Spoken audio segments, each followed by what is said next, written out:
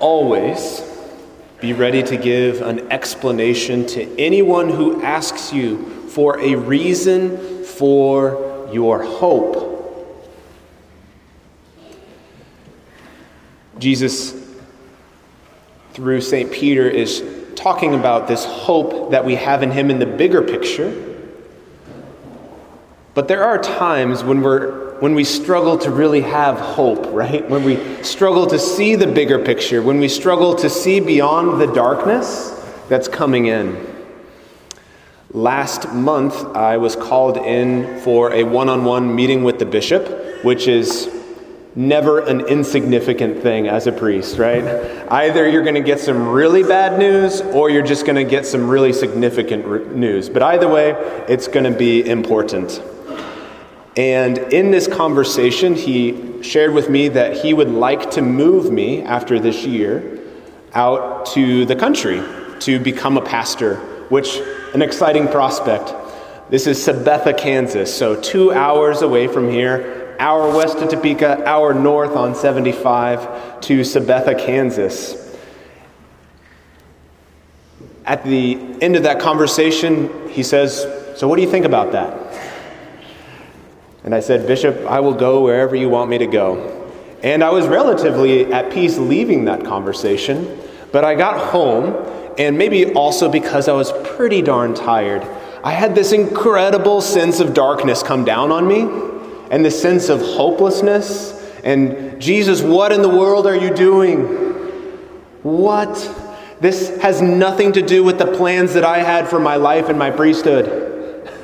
I know this sounds very dramatic, but this is the kind of stuff that goes on interiorly, right? It's not always proportionate to the circumstances. And I was having this interior just darkness.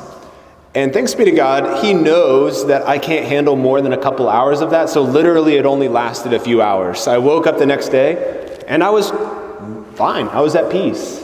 And as time has gone on up until this weekend when we make announcements about our new assignments, I'm just like super excited. Super excited for what the Lord is going to do. And he's just revealed over and over again, this is what he wants me to do. Some people have to think about or pray about what God's will is for them. We get told what God's will is for us through the bishop. It's a beautiful thing. It's a hard thing, but it's a liberating thing at the same time. I don't have to decide, is this really what is going to be best for me? It's like, well, the bishop has asked, and therefore I will go. But like I said, I'm so excited. The more time goes on, the more I'm like, this is the perfect next step. It's very humorous to me as we're reading the Gospels these Sundays because it's all the Last Supper discourses. It's Jesus basically saying goodbye to his disciples. And so as I read this line, where'd it go? In a little while, the world will no longer see me. In a little while, the city will no longer see me, right? And then in another part of the Last Supper discourses, he says, "Where I am coming, you cannot go." Also true of my situation. But what Jesus is saying to me and what I believe he wants to say to you, whether you're in one of those like dark places, those hopeless places right now, or maybe in preparation for the next one, because there will be a time when that darkness tries to come and clasp on our hearts. He wants to say to us this one thing, this beautiful line, "I will not leave you orphans. I will not leave you orphans. I will come to you. I'm going to send you my Spirit. You're never going to be alone. I'm going to be physically living alone in this rectory for the first time in my life. But Jesus says to me, I'm not going to leave you orphan. I'm going to be with you. And I will be with you also through my people. I don't have anything to be afraid of. So likewise, whatever awful, black, bleak picture the enemy is painting about your future, if you're in one of those dark places, Jesus wants to say to you, I'm not going to leave you orphan. I've never abandoned you. I am not abandoning you, and I will never abandon you. I am with you always. I am with you always. And in case that isn't enough, today we celebrate Mother's Day, and all of us have an earthly mother but not necessarily all of our mothers are the same in terms of their quality, right? None of us have had a perfect earthly mother. None of us. And that's okay. None of us have had a perfect earthly father either, and that's okay.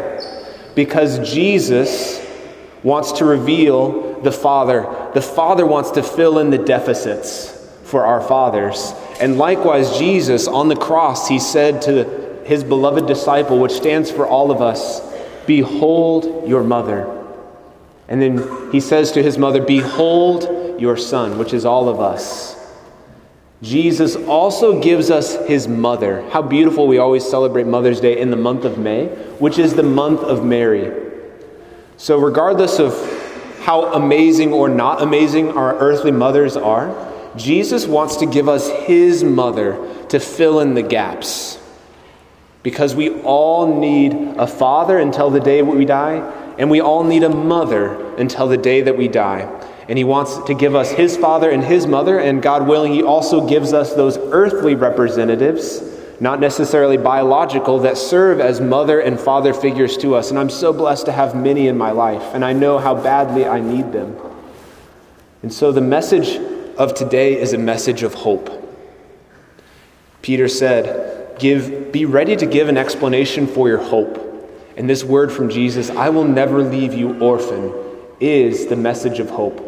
I give you my father, I give you my mother, and I am one with you through the power of the Holy Spirit. This is our message of hope.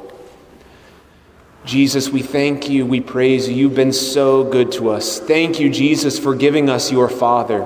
Jesus, thank you for giving us your mother. We are never alone, and you never leave us orphan. I ask you, Jesus, to lift off any heaviness, darkness, despair, discouragement that might be on our minds and our hearts. And I ask you to infuse into our hearts a new spirit of hope. There is always hope for more. You desire more for us than we even desire for ourselves. Jesus, help us to receive with open hearts your spirit of hope, your spirit of peace and joy and freedom. And we ask this through the intercession and the Immaculate Heart of our Mother Mary, in Jesus' name. Amen.